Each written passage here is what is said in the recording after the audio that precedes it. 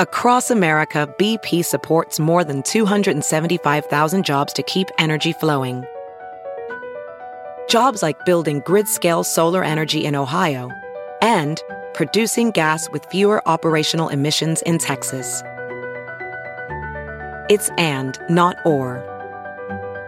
See what doing both means for energy nationwide at bp.com/investing in America. As a professional welder, Shayna Ford uses Forge FX to practice over and over, which helps her improve her skills. The more muscle memory that you have, the smoother your weld is. Learn more at meta.com/metaverseimpact.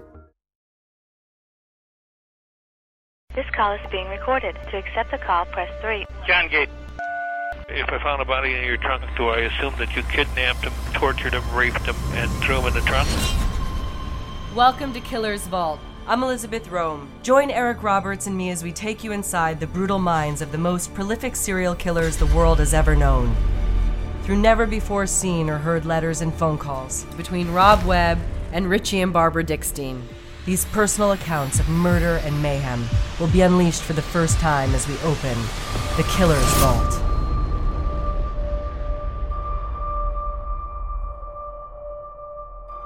Gerard Schaefer, Part 2. The students and the teachers at St. Thomas Aquinas High School gave Gerard Schaefer a wide berth in the classroom and on the school campus. Classmates referred to him as a bit of an oddball, or that kid that was just a little off. Schaefer had always felt like an outsider, unable to fit in with kids his own age. It wasn't because Schaefer couldn't fit in, he just didn't want to. From as far back as he could remember, Schaefer felt smarter and more superior than kids his own age. Besides, he had nothing in common with those, as he liked to call them, little rednecks. They wanted to go swimming in pools. He wanted to swim naked in the swamps and lakes behind his house. They wanted to play ball. He wanted to shoot birds, rabbits, and snakes so that he could dissect them later. In high school, Schaefer had grown indifferent to the pejoratives he knew some of the other kids in his grade said about him.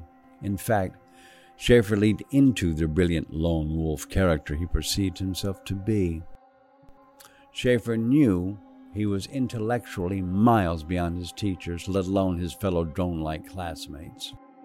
In the middle of a theology lesson, Schaefer raised his hand. When he was called on, he stood up, and in a loud, almost accusatory voice, he began challenging the Catholic religion.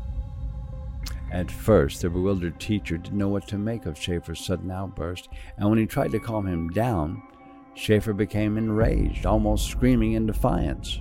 His hands gesticulated wildly as he stabbed pointed fingers in the air and stamped his feet while trying to further his point, which no one could quite decipher until his final statement, which chilled them all to the bone. Schaefer then slowly scanned the faces in the classroom. Terrified students and an equally terrified and perplexed teacher. That is when Schaefer equated the Virgin Mary, Christ's mother, to a whore, a filthy, lying whore. He doubled down on the blasphemy by explaining the impossibility of immaculate conception, and that Mary simply used the miracle as a way to hide her adulterous relationships from her cuckold husband, Joseph. After this outbreak, or break from reality, the students and some of the teachers became very cautious of Gerard John Schaefer. When Schaefer's mother was called into school and was told of her son's outburst, she fell apart in tears. It was apparent that she had lost not only contact with her eldest son, but she had lost whatever control she once had over him. For reasons unknown, Schaefer got a pass for his deviant outburst, and he was allowed to finish out his high school years at St. Thomas. Had anyone been looking, the slow ascension of Gerard Schaefer's psychotic pathology, how it formed and then metastasized, had been encompassed and encapsulated in that one horrifying mental break that Schaefer disguised as a debate. Here are a few letters written to Richard Dickstein giving elaborate detail into his obsession with children. Richard, you asked to see some gross scenes. Here's one that shows where I'm cutting the head off a 9-year-old girl. The pic is not so good because it was taken at night. The face is extremely distorted because the girl was hanged on a rope designed for an adult woman. It was too thick for a young girl, and she just slowly strangled and rubbed the skin raw on her neck, so she was bloodied too. I do have more scenes where the sadistic elements are evident, such as a death room at the New York farm.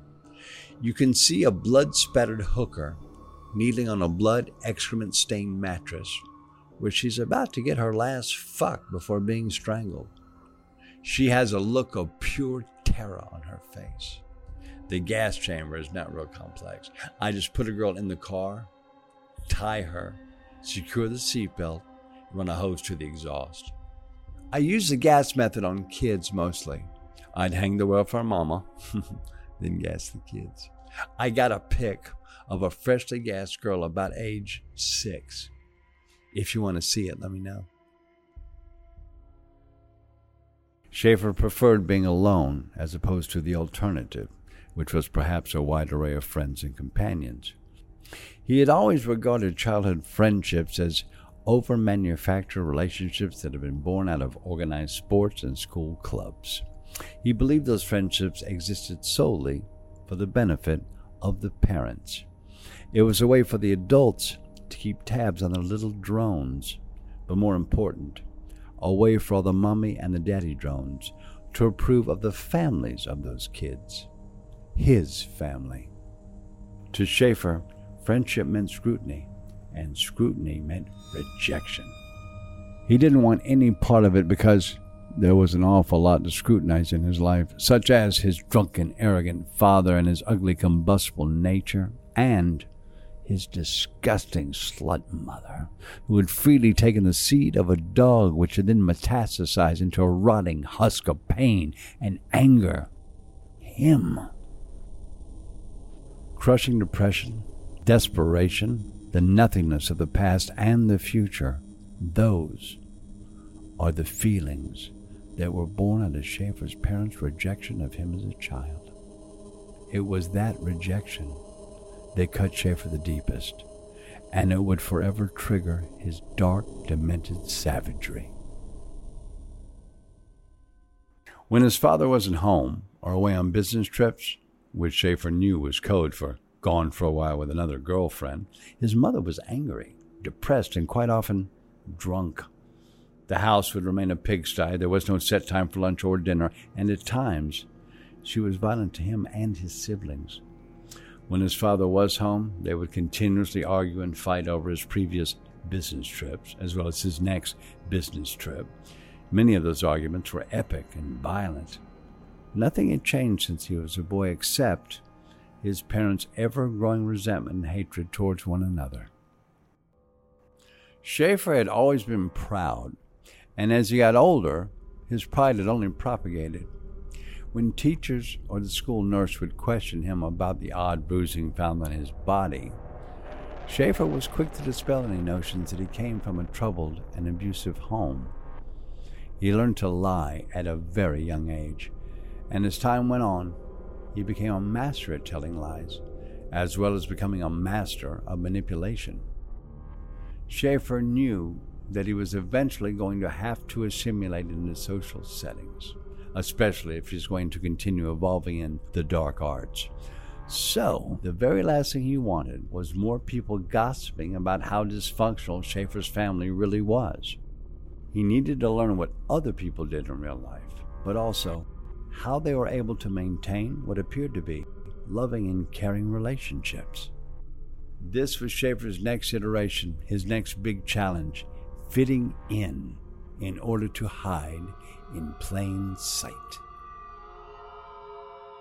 Schaefer was 15 years old when he instinctively knew the time had come for him to appear as though he had a girlfriend. He had known Cindy Lockhart for 2 years, and regardless of the debate that had almost gotten him thrown out of school, Schaefer knew that some of the older classmates were attracted to him. He could just feel it.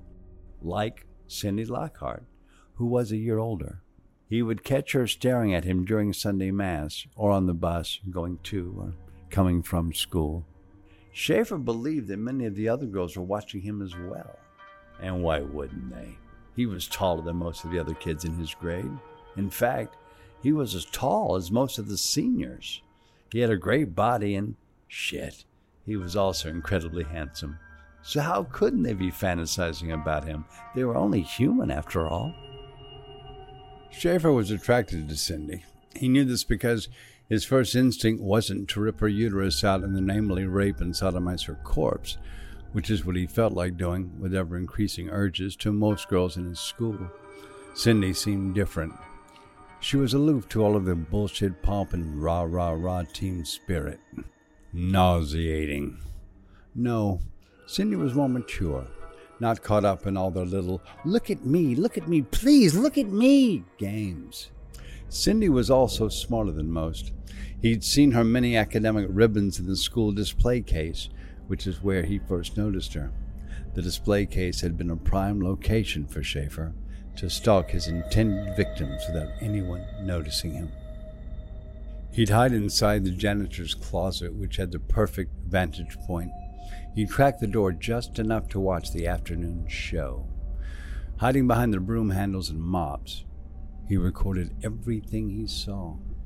Everything that was wrong in the world pranced and posed around that fucking display case. Off to Ivy League schools, where they would fucking suck their professors for perfect grades. They'd meet the perfect jock, buy the perfect house, have their perfect little clones, and it all begins right here. So many whores wearing their tight little cheerleader outfits, parading and displaying for all those meathead jocks. Oops, look where we are, guys. Right in front of the display case with all those trophies. How fucking adorable. How much of a trophy will you be when I slice off your face? They were all on his list. What slutty outfit they wore that day, who they were dating, and who they were fucking on the side. Schaefer had copious notes, and one day Schaefer was going to get every last one of them.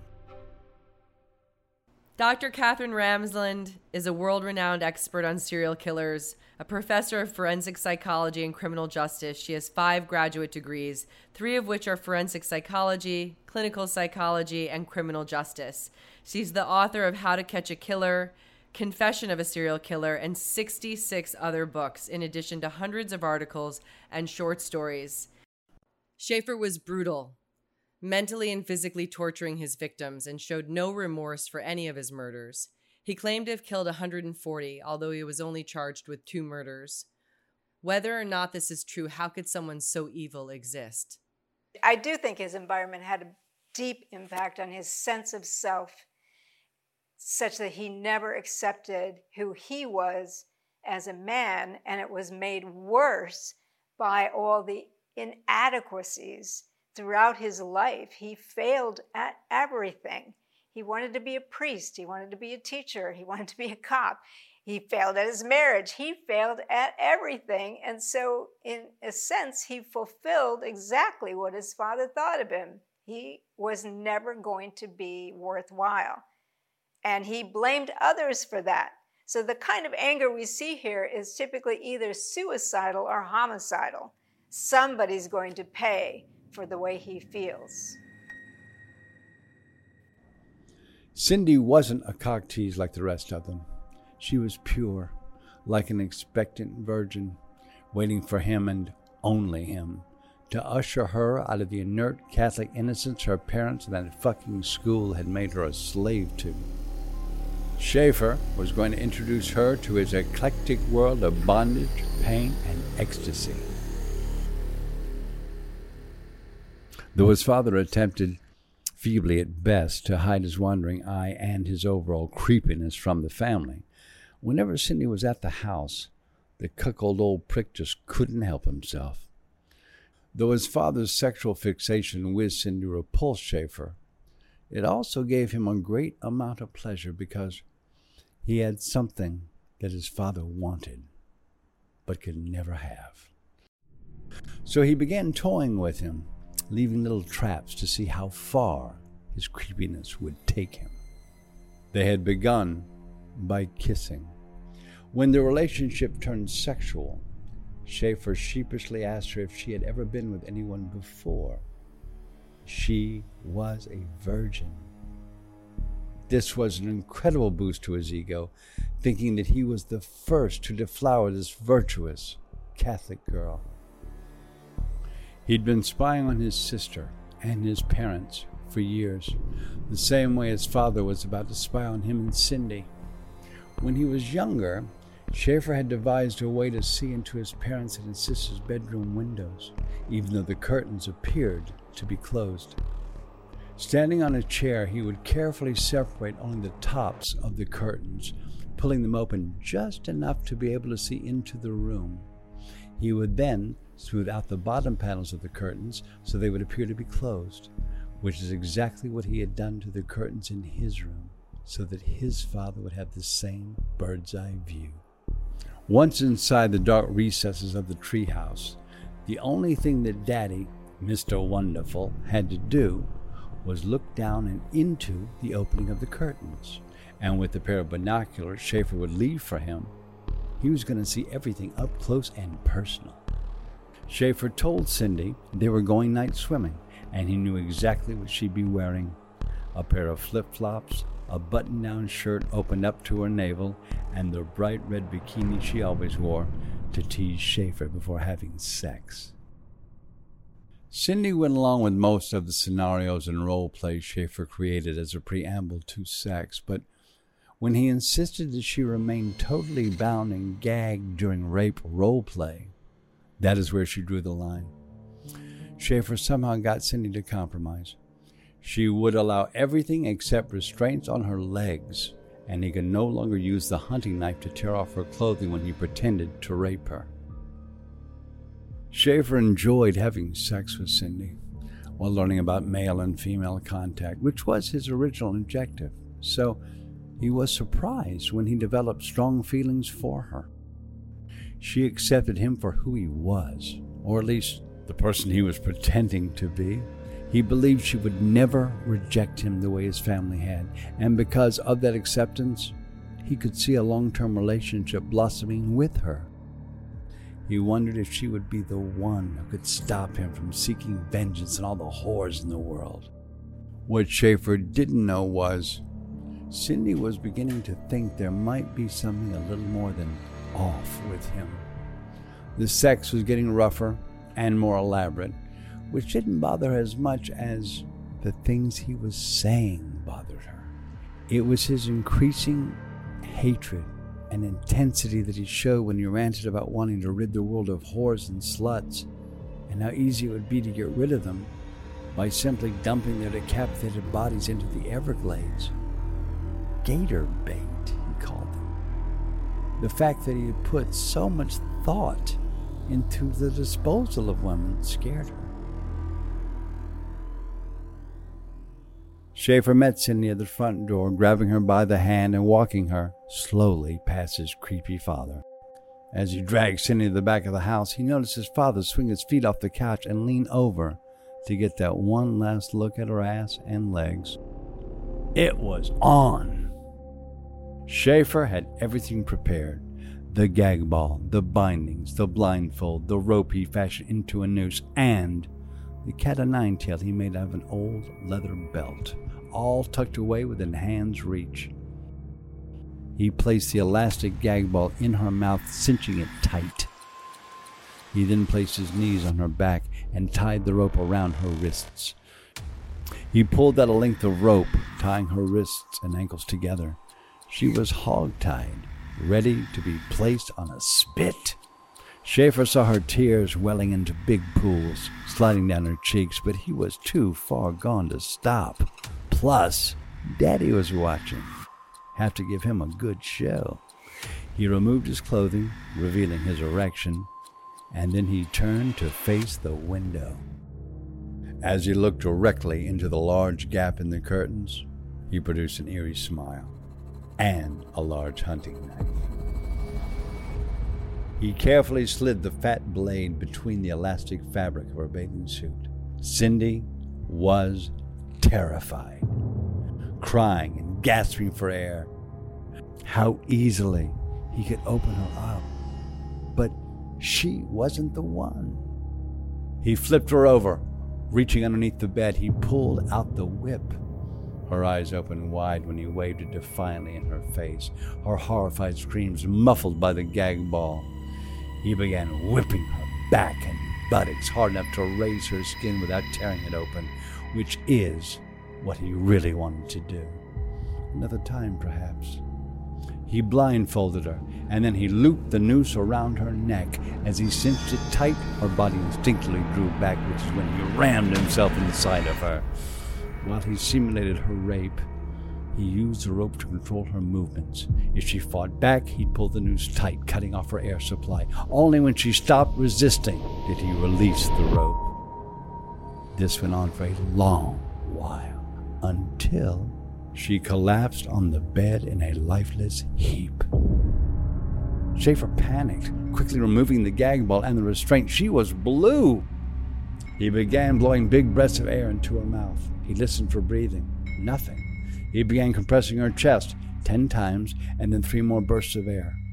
He continued doing this until she coughed and heaved, finally seizing in as much air as she could. Schaefer stood and backed away as her color returned. His eyes closed as a wave of euphoria washed over him. The incredible elation he felt wasn't because he had saved his girlfriend's life. That jubilation resulted out of a new and wonderful knowledge. He could strangle a woman to death and then revive her.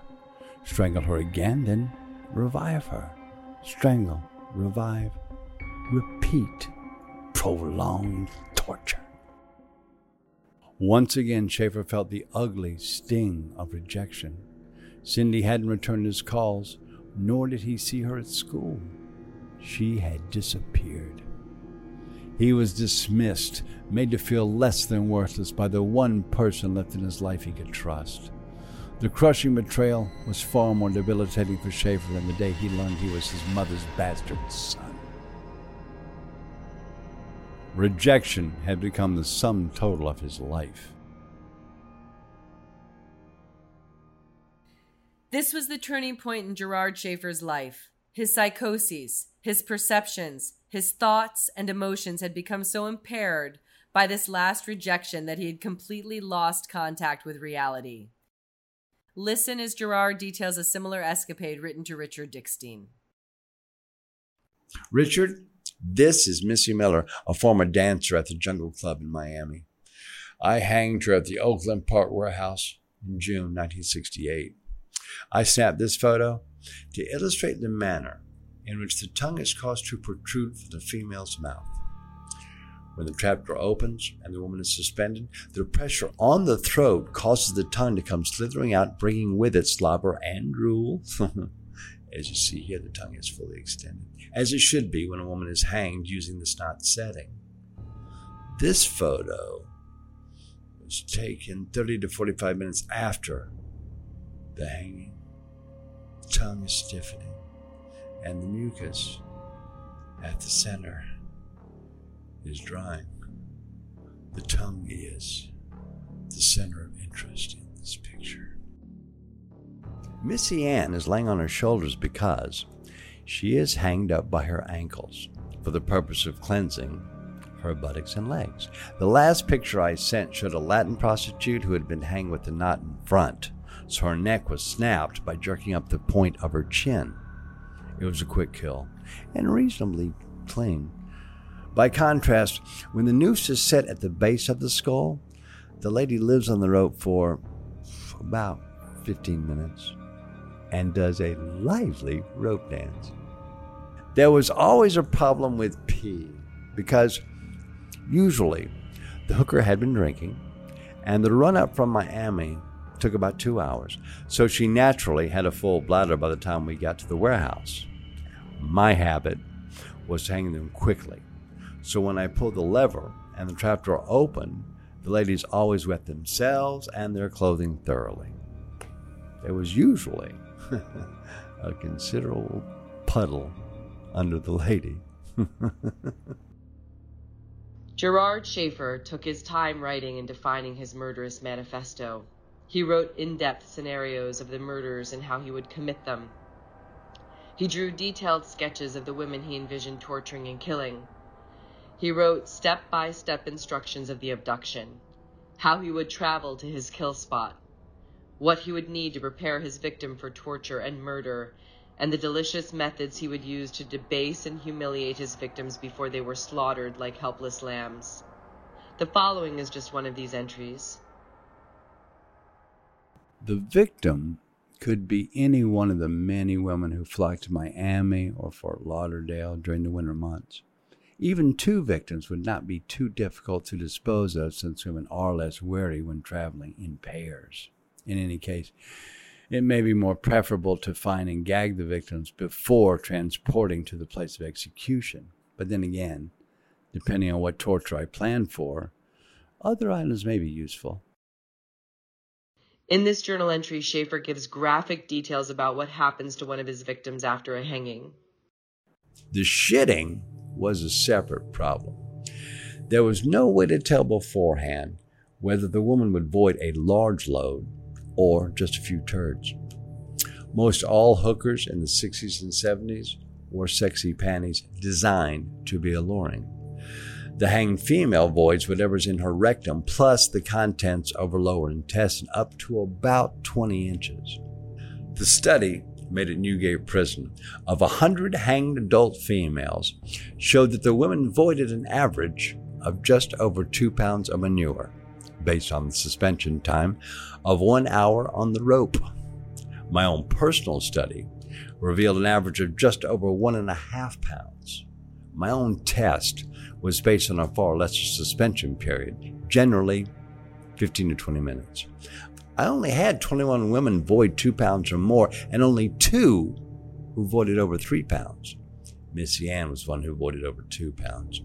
The British scaffold diaper, issued to condemned women, is designed to hold a substantial load of shit. The average hooker's panty is designed to hold nothing, so what you get is a dirty mess which must be cleaned up.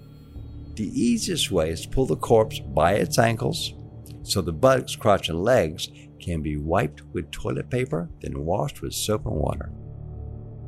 Once I joined the cops, I had the authority to purchase the scaffold diapers, plastic execution panties, which could be put on the lady before her suspension. This worked fine. Saved time. Corpse disposal was simple. Send the naked lady down the chute into the hold of the boat for a quick run offshore. Or, if the weather was rough, I just cut the lady in half, put the halves into 2 garbage bags, and dry them out to county garbage incinerator. Never a problem. The women were endless because, as a cop, I had a list of every registered prostitute in South Florida. Now, as you know, cops get free sex from B-girls on demand. Just flash the tin and she comes along. An hour or two later, she's kicking at the end of a rope. It was a terrific MO. Never failed. Schaefer began exploring his future. He needed a profession that afforded him power over the vulnerable, power over sluts and whores, a position that was inherent of trust and compassion, a man who so many lost souls would open up their hearts to, and more important, their doors to. He would become a Catholic priest, and he would hide in plain sight. He'd use the same mind control the Catholic Church used on him and so many others for thousands of years, and then he would have his vengeance. Bad things began to happen in Schaefer's quiet Fort Lauderdale community. Unexplained horrors. One such horror occurred in the dead of night just 1 block from Schaefer's home. As a woman slept, a man broke into her apartment and cinched a hangman's noose around her neck. She woke in terror, struggling to breathe, and when she tried to free herself and fight off the attacker, the man forced his knees into her back, pulling the noose closed around her neck. However, before she passed out, the man loosened the noose to keep her conscious. She had a horrible story to report to the police. The woman couldn't see the policemen who were interviewing her. Her nose was horribly broke, and both of her eye sockets were crushed. The swelling was so severe her eyes were no longer visible. Her jaw was fractured, her bloody lips were mashed and swollen, and the few remaining teeth she had left were cracked, making it almost impossible to even whisper the particulars of the assault to the police. But she was determined. Wincing in pain, she told the police that it seemed like her attacker didn't want her to pass out. It seemed like he knew exactly what he was doing, how to use the noose to control her breathing, like the man wanted her awake so that she would remember the barbarity he was going to put her through. She explained that she was on her belly throughout the attack and she hadn't seen the man's face, which is why she stopped resisting. Once she revealed her compliance to the man, that is when he went completely berserk. He began punching the back of her and then her face, deliberate and brutal punches on both sides of her face like he was trying to obliterate it. She told the police about the brutality of the rape, which began anally, how he used the rope to strangle her, somehow knowing when to release it to keep her from passing out. She also gave a chilling account of the man's insanity.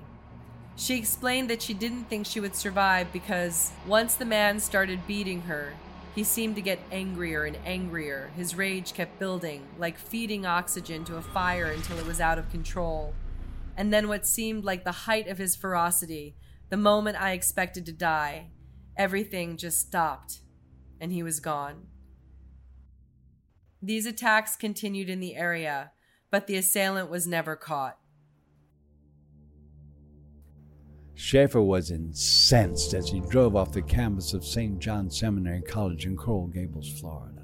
He was denied admission into the seminary when they explained that they didn't believe he had the faith, determination, or the dedication for a life in service to the Catholic Church. Schaefer wanted to stab the priest in the eyes, then move from room to room, eviscerating everyone in the building. The irony of this rejection scorched his earth. A religion he no longer believed in had the audacity to question his faith.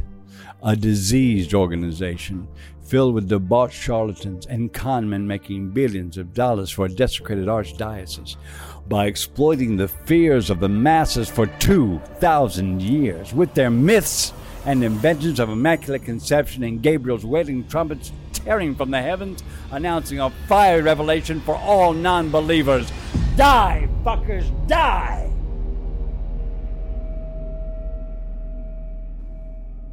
Women began going missing all over Florida, with a pattern emerging in Broward and Martin counties. Up until the mid-1980s, communication between the many sheriff's departments and other law enforcement agencies in the state were all but non-existent. Not until many years later, with the advent of high-speed computers, were these departments able to cross-pollinate cases or share information. So no one was able to determine that a pattern of evil had been established. In fact, not until the mid-1970s, when the FBI's Behavioral Science Unit was created, did anyone ever hear of the term serial killer, let alone understand what it meant as well as its ramifications. The first two murders that could be definitively tied to Schaefer occurred on Sunday, October 2, 1966, though according to Schaefer's personal journals, his letters, conversations with friends and snitches, and his post-arrest interviews, these were not his first two murders. Not even close.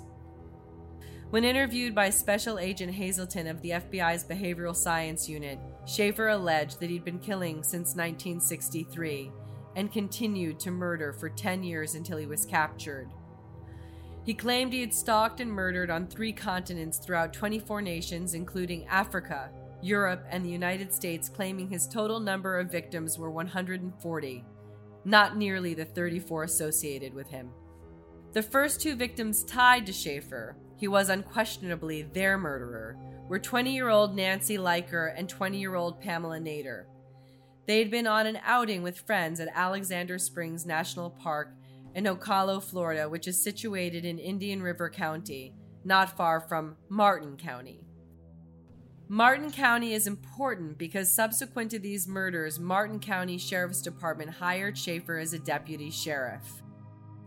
At the time of these murders, he was not yet a law enforcer. However, the day Schaefer corrupted a police uniform with the simple act of wearing it, his murderous rampage escalated tenfold. A wolf in sheep's clothing. Subsequent to murder, most serial killers transition into what is referred to as a cooling off period, a break between murders that last anywhere from a few weeks to a couple of months. However, once he had that perfect cover, a cop, which was even better than a priest, Schaefer became a voracious and unstoppable killing machine. The two girls decided to take a break from scuba diving with their boyfriends to go on a hike through the park. Shoeless and wearing only bathing suits and short-sleeved button-down shirts, they promised to be back in less than an hour, leaving behind all of their personal items, including their wallets and purses. That was the last time anyone would ever see them again. They had vanished, disappeared. While serving a life sentence for a double murder at Florida State Penitentiary, Schaefer confessed to a jailhouse snitch how he abducted and killed Nancy Leiker and Pamela Nader. He claimed he'd already been doing doubles, abducting and killing two women simultaneously, since 1963, so snatching them, according to him, was a piece of cake. Schaefer also wrote about these murders and many others with extremely graphic detail and effusive delight in his self-published book he wrote while incarcerated, titled Killer Fiction. In this letter written March 23, 1995, Schaefer details a similar murder to Richard Dickstein. This is the corpse of Consuela Garcia, a lounge prostitute I picked up at the Boom Boom Room at the Eden Rock Hotel on Miami Beach back in December of 1968. She was dead only about 30 minutes when this photo was snapped. She was age 25, dark brown hair, some kind of Latin woman. You can see on the left side of her chin is a large bruise from the pressure of the noose. There's also some abrasion on the right side. The face above the rope burn is deep purple. You can see the abrasion on her left wrist where I had her wrist tied behind her. Notice how the neck is swollen and elongated. This one hardly pooped at all. Only a few well-rounded, firm turds. She peed well. You can see the pee stains there on the inside of her left nylon, and there is some dribble at the top of her left leg, and you can see how wet the cunt hair is. I thought a picture of her neatly trimmed $200 pussy would be nice to have in the collection. So I hiked up her skirt, pulled down her panty, and snapped some souvenir pictures. Right after I took this shot, I humped her. Fresh dead pussy is not at all unpleasant. I just bent her back onto her own calves, and it tilts the cunt right up at you. She's laying on the floor at the Oakland Park warehouse, and just up at the right-hand corner of the photo is the door to the loading chute. Hang her, strip her, slide her down the chute onto the boat for a quick run offshore. No risk at all. Would you like to be able to have an experience like that? Upon meeting the girls in a remote area of the national park, he presented himself with the utmost respect and professionalism as a police officer. He produced bogus identification, which may have consisted of a phony badge. However, the handcuffs and pistol he produced, they were real. To keep the girls compliant until he had them in the car, Schaefer told them they fit the description of two women that had just committed a robbery in the park.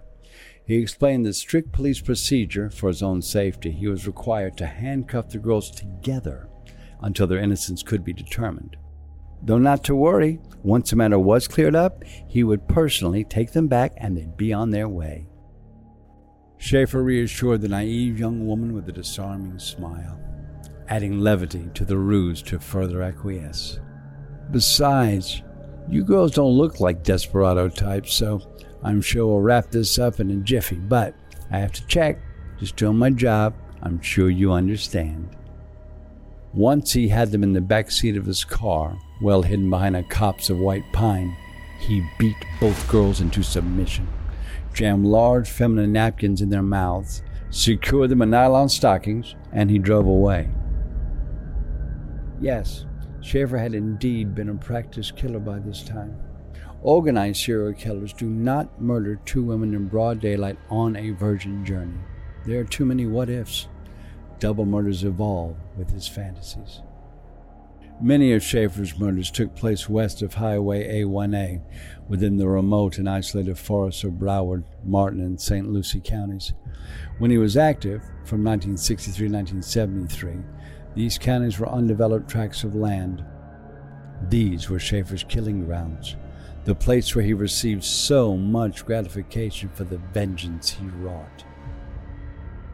He had the nooses in place, side by side, and looped over a thick, low-hanging branch. On the ground below the noose lay two uneven stumps of punky wood. He had the nooses in place, side by side, and looped over a thick, low-hanging branch. On the ground below the noose lay two uneven stumps of punky wood. Schaefer backed the car up to the stumps and placed it in park. He then dragged the girls out and at knife point forced them to stand atop his executioner's scaffold, the hollow wood platform. After looping the ropes around their necks, he secured the ends to the car bumper. He used the knife to slice off their clothes and undergarments.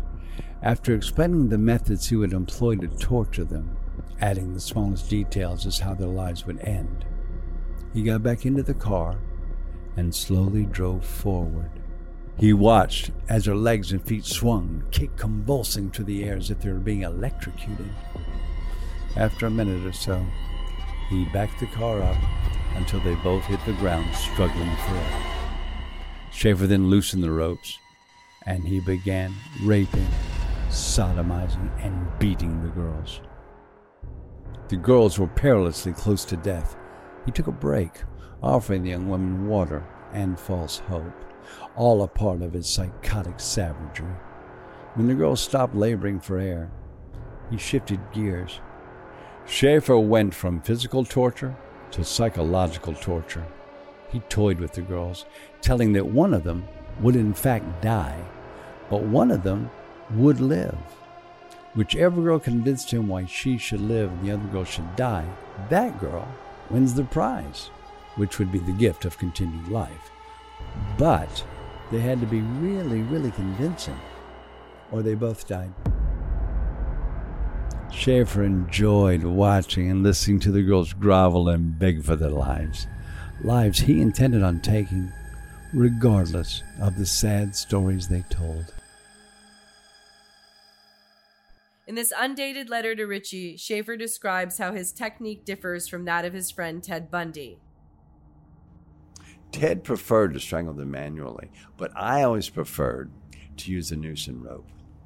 Manual strangulation is so intimate that if the girl wiggles a lot, you can get her pee or shit on your trousers or shoes. You liked my carpet trick. Ted loved it too. It serves as a total surprise to the whore. No problem at all to hang them when they never suspect any danger.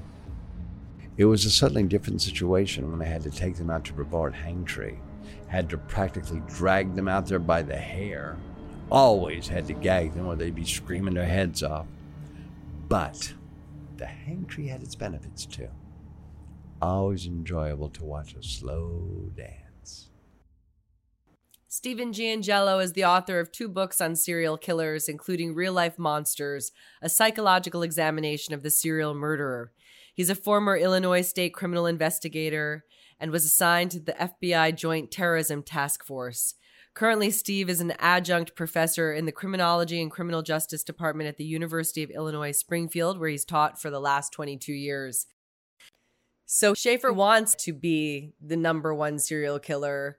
His relationship with Bundy was sort of friendly rivals, really. I mean, this is somebody who considered himself an equal to Bundy, that he was somebody of a status that was similar to Bundy, and they would go back and forth and kind of play off each other as far as that. This is something that was important to him. Schaefer stood the girls back on the stumps, tying the rope ends to the bumper, this time without any slack. One wrong move, they would hang to death. The girls were teetering on their brink, shaking in terror and pain. Schaefer had fulfilled his twisted fantasy. With the affected, jubilant voice of a game show host, Schaefer announced that he had made his decision. He moved to the girls, kissing them both on the lips. The blade sliced through the air in a blur. When it stopped moving, there was a remarkably straight, clean opening between her pubic bone and her navel. It was a thin, black line running vertically from hip to hip. Suddenly, the black line gave way, opening up into a river of blood. Schaefer placed the blade below the rope and began slicing into the girl's exposed white neck. When he removed her head, the remains of her body, now free from the rope, snapped forward, thudding as it hit the ground. He placed the head in front of his last victim, who was now hanging and turning blue. Schaefer sliced through the rope, which sent her lifeless body hard to the ground. Schaefer told the inmate that before he murdered the second girl with the same savage brutality, he had to revive her 2 times so that she could watch him rape her headless friend. He buried the girls in pre-dug holes, obsessively cleaned himself in the crime scene, changed his clothes, and then drove off to meet his mother for dinner. Dear Robert, I received multiple life sentences and am regarded as a criminally insane psychopathic sex killer. I don't know why the shrinks say that. You think of a sex killer as a rapist. I never raped anyone, but I can tell you this. Once you draw the noose around a bimbo's neck, she will beg you to give her a hard cock. No need to even ask. The noose has a remarkable effect on a hooker. Take the sass right out of them. You really should try a few experiences. Steve, if he has no respect for human beings and no value for human life, I mean, what is his psychological relationship with the reader? As is typical of a psychopath, psychopaths generally think less of people that are not psychopathic, because people that are not psychopathic go by society's rules, and it makes them weak. It makes them less powerful in the world. Schaefer is all about power. He's all about control. This is somebody who used to talk about making a woman ask him nicely to kill them, to put them out of their misery. This is something that was important to him, and it was an ultimate example of his need for control and his need for power. So everything was about his ability to share that information with another person, is consistent with his personality. I think his psychology makes those sentiments that he brought up in that letter to be pretty legitimate. I think it's something that he really did consider. Schaefer bounced aimlessly through life, moving from one college to the next. He decided teaching would satiate his need to present a trusting appearance. Schaefer was assigned to Plantation High School as a student teacher. However, his tenure there was short, 3 weeks. The county's education supervisor, Richard Goodhart, fired Schaefer after he received complaints from numerous students, all of whom characterized him as creepy and weird. The last incident occurred when Schaefer followed 2 of the students off campus. 2 girls noticed him driving slowly up and down their block, like he was looking for them, they said. When Schaefer saw the girls, he pulled up next to them and opened the door from inside the car. He smiled at them and said he'd give them a lift wherever they wanted. When the girls refused, they said he seemed to get really angry, which is when he jumped out of his car and began moving toward them. Both terrified girls mentioned a change in his face. He was like really angry. It was in his eyes. They were like completely black. Had it not been for the brother of one of the girls taking the dog out at that exact moment, they both said, he looked like he wanted to really hurt us, maybe even kill us. Schaefer picked up odd jobs before applying to a number of police and sheriff's departments. The first department he worked, the sheriff didn't like him. Though he'd been there about 2 years, the sheriff considered him odd and unqualified. The chief was about to fire him when Schaefer suddenly quit. Schaefer applied for and joined the Martin County Sheriff's Office. He forged a glowing letter of recommendation from his previous chief extolling his praises. Had the chief of Martin County Sheriff's Department performed even the slightest due diligence, Schaefer's police career would have ended, though certainly not his murderous intent. Schaefer would have certainly landed another job that afforded him interaction with an unsuspecting public. He was able to continue murdering with the ultimate cover. Without a great amount of luck, the only person who could stop Schaefer from the randomness of his kills was Schaefer himself. And he did. The next body attributed to Schaefer had been on his list for years, a woman he considered his nemesis. She was the unfortunate young woman who Schaefer had been spying on, the same woman he claimed had been torturing him since he was a young teenager. Lee Heinlein Bonadies was reported missing on September 8, 1969, never to be seen or heard from again. When the police executed a search warrant at Schaefer's mother's home, clothing and jewelry Heinlein wore on the day of her disappearance was discovered. Amongst hundreds of other trophies, photographs of women that appeared strangled and dead, and hundreds of pages of drawings and confessions in his journals. During that time, no one can quantify the exact number of murders Schaefer had committed. What is known about this period of time is that he was an extremely organized and seasoned serial killer. He had perfected his methodology as well as the disposal of his victims. However, the moment he strapped on a badge and gun, his murders escalated along with his confidence and ego. Schaefer believed he was smarter than the veteran cops and detectives he rubbed elbows with, enjoying the fact that he was responsible for the many missing persons reports his and other departments were inundated with. Deputy Sheriff Gerard Schaefer was caught and arrested after he abducted and assaulted two girls, Nancy Ellen Trotter, 19, and Pamela Wells, 18, on July 22, 1972. He brought the two hitchhikers to a desolate area west of Highway A1A, Hutchinson Island in St. Lucia County, Florida. Like so many women before and after, he kidnapped the two girls and brought them to his prearranged killing field, where he handcuffed them and hung them from a low-hanging branch by hangman's noose. Just before he began his gruesome ritual of torture, rape, and murder, he realized he left his hunting knife in his vehicle, so he left the girls unattended as he went to retrieve the weapon. When he was gone, both girls were able to free themselves from the nooses, and they escaped. When Schaefer returned to find the girls missing, he panicked. He called his supervisor at the Martin County Sheriff's Office and explained what he had done, which was a poorly executed lie. Schaefer explained to Sheriff Robert Crowder that when he came upon the girls hitchhiking to teach them a lesson about its inherent dangers, he was going to pretend to abduct them. Once they were good and scared, he said he was going to release them. Of course, once the terrified girls told their side of the story, the true story of his insanity, Schaefer was immediately fired and arrested.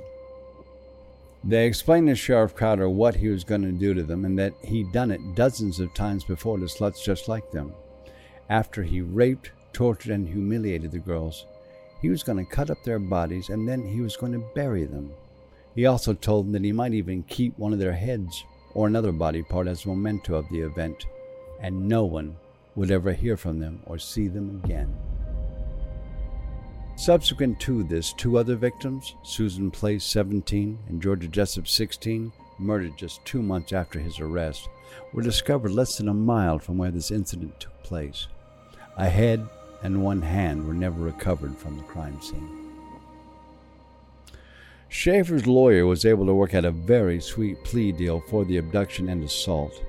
Schaefer would serve 1 year in county jail, and he was allowed to remain free to get his affairs in order until January 15, 1973.